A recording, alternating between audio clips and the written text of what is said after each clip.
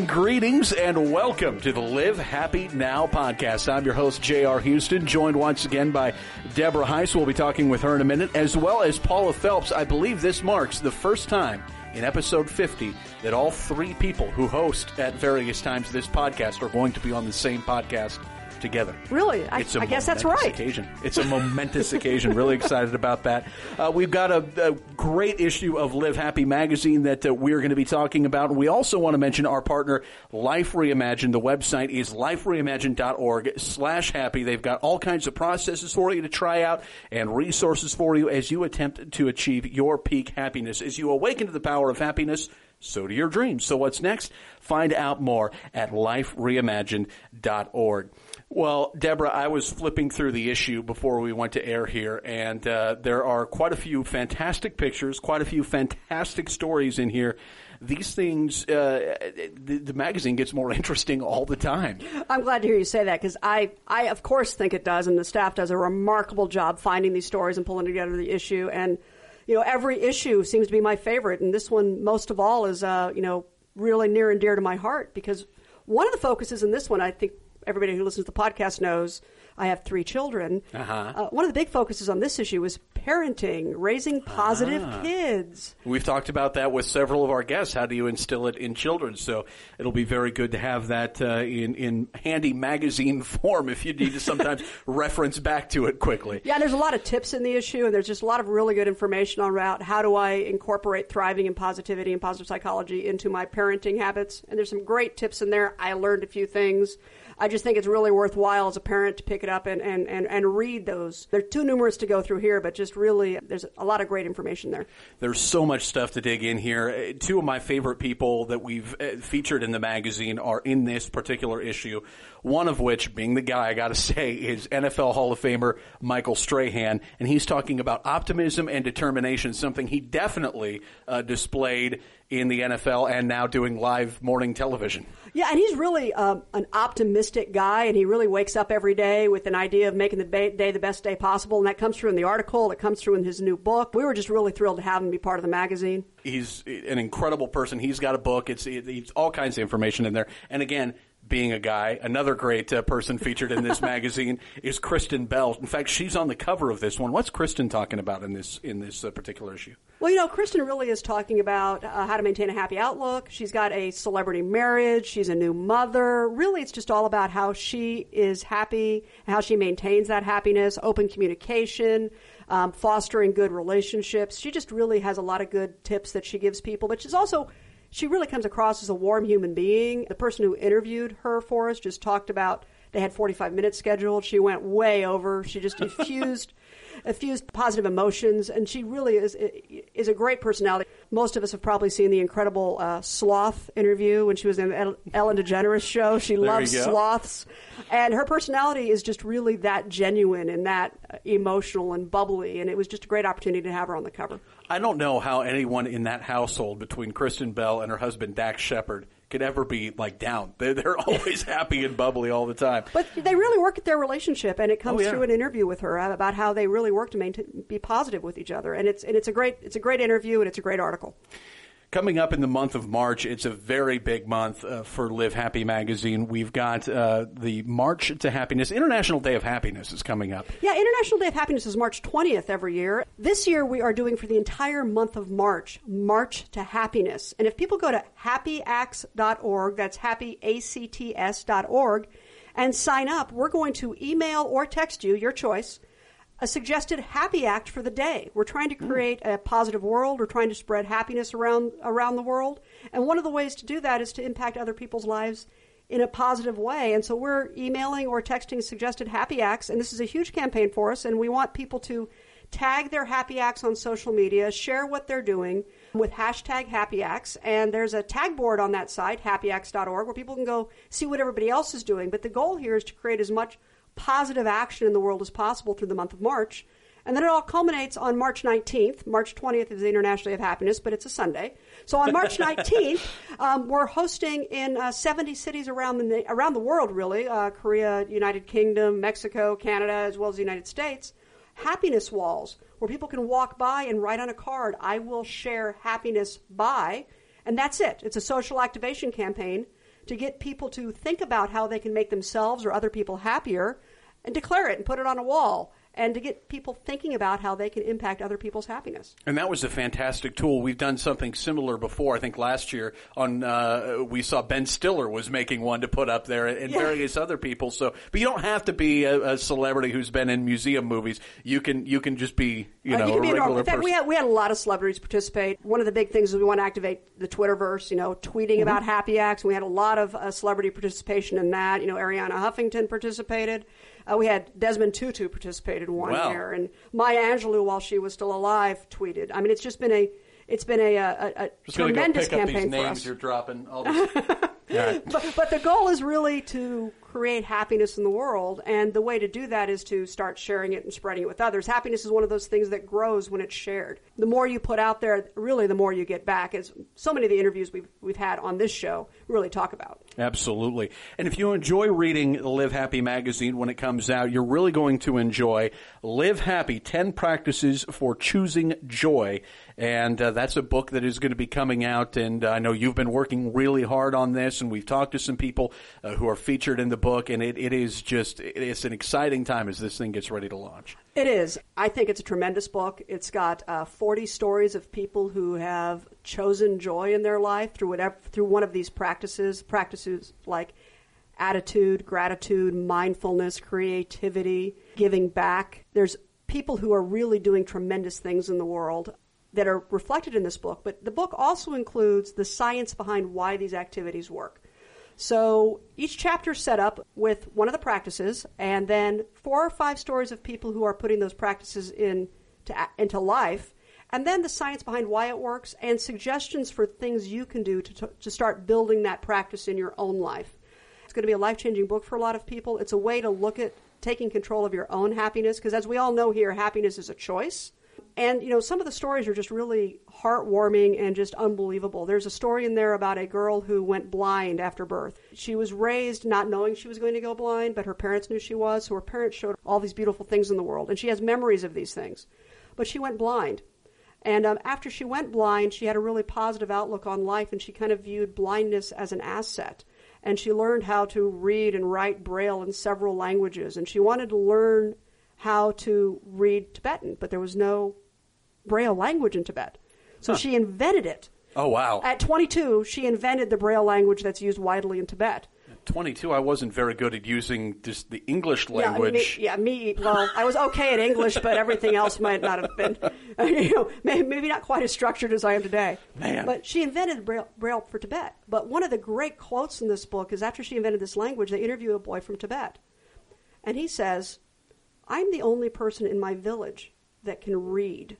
I'm thankful I'm blind. I'm the only one that can read. I speak and read 3 languages. Man. Because I'm blind.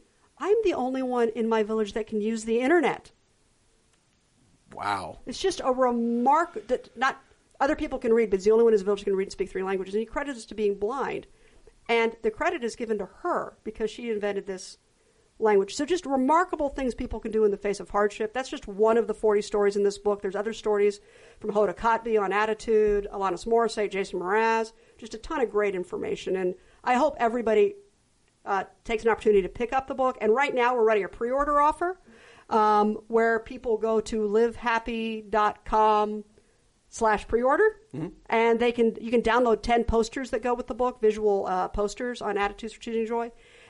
There's also some great audio, 10 additional audios on each of the practices that you get if you pre-order the book. So go to livehappy.com/pre-order. Check out what we've got there. Order the book. I know you're going to love it. And I'm tired of shilling our book right now. Not really. I just can't talk enough about it. I just don't want people to think that it's just trying to get them to buy it. I actually want people to read it. I think it's really a tremendous book that all the editors here worked on. My name's on the cover, but everybody here affiliated with Live Happy worked on this. We're really proud of it, and we hope that you enjoy it. It's certainly going to be a fantastic and exciting time when that book finally hits shelves and find bookstores everywhere. Well, as promised earlier, we are excited to welcome Live Happy Science editor Paula Phelps to the podcast. Paula has worked as a freelance writer and editor since 1998 and has covered topics ranging from health and fitness to luxury cars and travel to business and technology. She's written for such publications and websites as Executive Travel, American Driver, Self, Reserve, and of course, Live Happy. And in this episode, I think, Paula, we're going to talk to you about savoring, which, as I mentioned, I was flipping through the magazine earlier, and I think I found it in 3 or 4 different spots. So this is really a core theme of this issue of Live Happy magazine. First of all, Paula, welcome to the show. Thank you. It's a pleasure to have both of you on the mic with me today. Like I said, it's a rare occurrence. The 50th episode, we finally get us all together. There we go. Well, can you explain what you mean when you talk about savoring? Yeah, savoring is really just our capacity to notice and appreciate the positive things that are in our life. You know, every day there are good things that are happening, and savoring is our ability to just stop and notice and acknowledge, and that kind of amplifies that positive experience. Is it kind of a living in the moment, making sure you're always there kind of thing? It's kind of that on steroids. It just kind of takes that mindfulness mentality just a little bit farther because, you know, with mindfulness, we stay aware of what is going on. We're staying present. With savoring, we're taking an extra step to really appreciate it. Where, like, I was walking my dog earlier, and the way the sun was hitting the buildings across the street was spectacular. And you just kind of take that moment to stop and not just say, okay, look at the sun hitting the buildings. It's like, wow, that's a really nice moment that I'm having right now. Part of it, I know from some of the conferences we've been to, part of the art of savoring is taking the time to describe why it's beautiful to yourself. Right, because you really build then within yourself that association in your brain where you really start thinking that way. It changes the way that you start looking at things, and just instead of just acknowledging that something is beautiful, you start realizing why it's valuable and beautiful to you. Why is it important to stop and take these moments for someone who's on a happiness journey? Because there's 2 things that are so important, and one is knowing how to cope with the negative events in our life, because if we can do that, then we diminish their effects. And then the other is knowing how to appreciate the positive ones, because if we can really savor those positive moments, it amplifies the beauty of them. It really makes each one more powerful. That's what I was kind of wondering. Is it sort of a very appreciative outlook on the sweet so that you can better swallow the bitter? Is that sort of? That's a great way to put it. It really does allow us to cope with those difficult times because we know that something good, no matter how small, is around the corner. I know you did a lot of research in putting the main article on savoring together for the magazine. What can you tell us about savoring that we may not know or that may be surprising to us?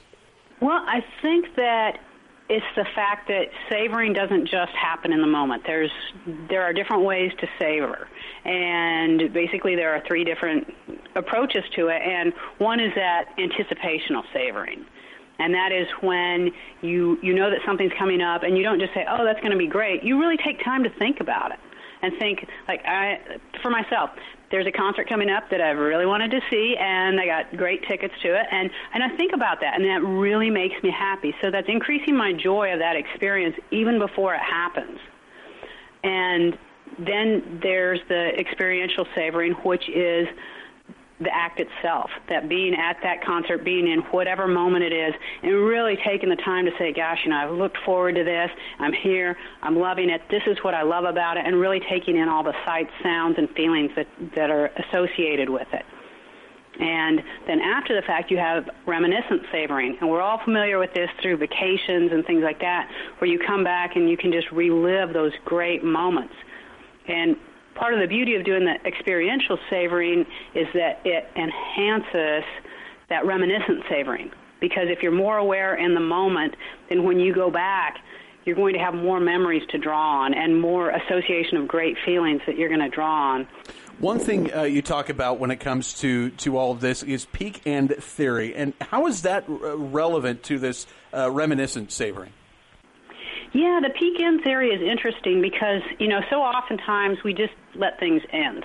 And there are 2 things that we're going to remember about an event, and that is the best part of it and then the way it ended. So now if you can put those two things together, if you can do something at the end of any experience, whether it's a workout or a business meeting or your vacation, so you put this great peak experience into it, then that's how you're going to remember that entire event. And it enhances your perception and the way that you recall that event. In sort of the way that a distance runner might save a little bit early on and then kick at the end? Is that kind of what you're... Yeah, that's it. Yeah, that's it. That's a great analogy for it. Although I wouldn't personally know that, but I hear no, I've been that to does track happen. meets. I've been to them. I've not competed, but... So for me, it might be, on a vacation, maybe make sure that you're ending on a high note rather than just kind of letting it peter out. Yeah, because so oftentimes, like we go on a vacation and we run ourselves ragged and we have this great time, and then the end is us furiously throwing everything into our suitcases and hoping we haven't left something under the bed and we got to get out of there and get to the airport. And that's not the great way to end it. Well, that certainly has happened to me before, yes. So you're saying before you go out for the last night, you pack everything and then you can just wake up and be done in the morning, is that? Absolutely. There we go. So what are ultimately the benefits of savoring? Oh, it really changes the way that your mind experiences things. If you can start creating more positive emotion, we know that builds upon itself. Positive emotion attracts more positive emotion. And so as you learn to savor, you're really opening yourself up to that. And it's going to really allow you to start looking at even small things in a different way. And just like gratitude and mindfulness, which both, in my mind, are components of savoring, it really starts changing the way you look and appreciate things and just builds the joy and serenity in your life. That was going to be my next question. Is it something that it might take a little bit of doing when you first start, but by the time you really get rolling with it, it just becomes second nature and you're able to enjoy things more without even having to think about the fact that you're enjoying it more? It is. It's a practice. It's like anything else with happiness, and it's one more tool for our toolbox that really helps us change the way we see and feel and experience things. What are some ways that we can practice savoring? Well, interestingly enough, one way is to take a break from things we like. There's a study that showed chocolate. People were asked to not have this chocolate for a certain period of time. Well, then when they had it, the chocolate tasted so much better. So if there's something that you do enjoy, maybe don't make it a daily practice. Make it something that you reward yourself with instead of doing daily. And that can be the difficult one to do, but it's proven very effective. It's an absence makes the heart grow fonder kind of thing. Exactly. There's a particular restaurant where I grew up, and I think where you grew up too, actually, Paula. I ate there all the time, and it was a fast food restaurant, which is terribly unhealthy. The Runza Hut? Yes, exactly. Oh, yes. There it is, the Runza There's some free advertising for you. But I would have it all the time. It wasn't all that special. Now I don't live in that area where they have those restaurants anymore. And so when I go back, oh man, do those things taste amazing when we go back. It's See, an incredible that's phenomenon. exactly it. It's an incredible phenomenon. What are some ways that we can get into these practices of savoring? It just starts small. It can be anything that you're doing, whether it's, sitting down and reading to your child, whether it's taking a walk. Just start taking the time to notice. It really becomes about awareness, about getting outside of our heads and getting into the space that's around us.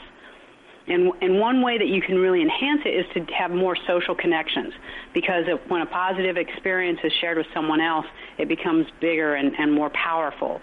So if you're having trouble savoring, maybe it's something you start practicing with someone else, and do it intentionally. Set an intention that you're going to learn to savor your experiences. I know I'm so guilty of checking things off a list instead of sitting down and enjoying the experience at hand.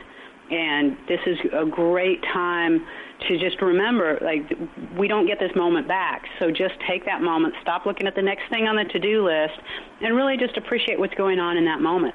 I think for me, being a slightly older parent, almost 50 with a 4-year-old, I I have a little more perspective. I understand how quickly time flies, and so I find myself, particularly with two older children, she's my youngest, really savoring those cuddles and that wanting to be tucked in at night, and that, you know, I want to snuggle with you before you go to bed and read me a book type environment, just because I know that it's limited.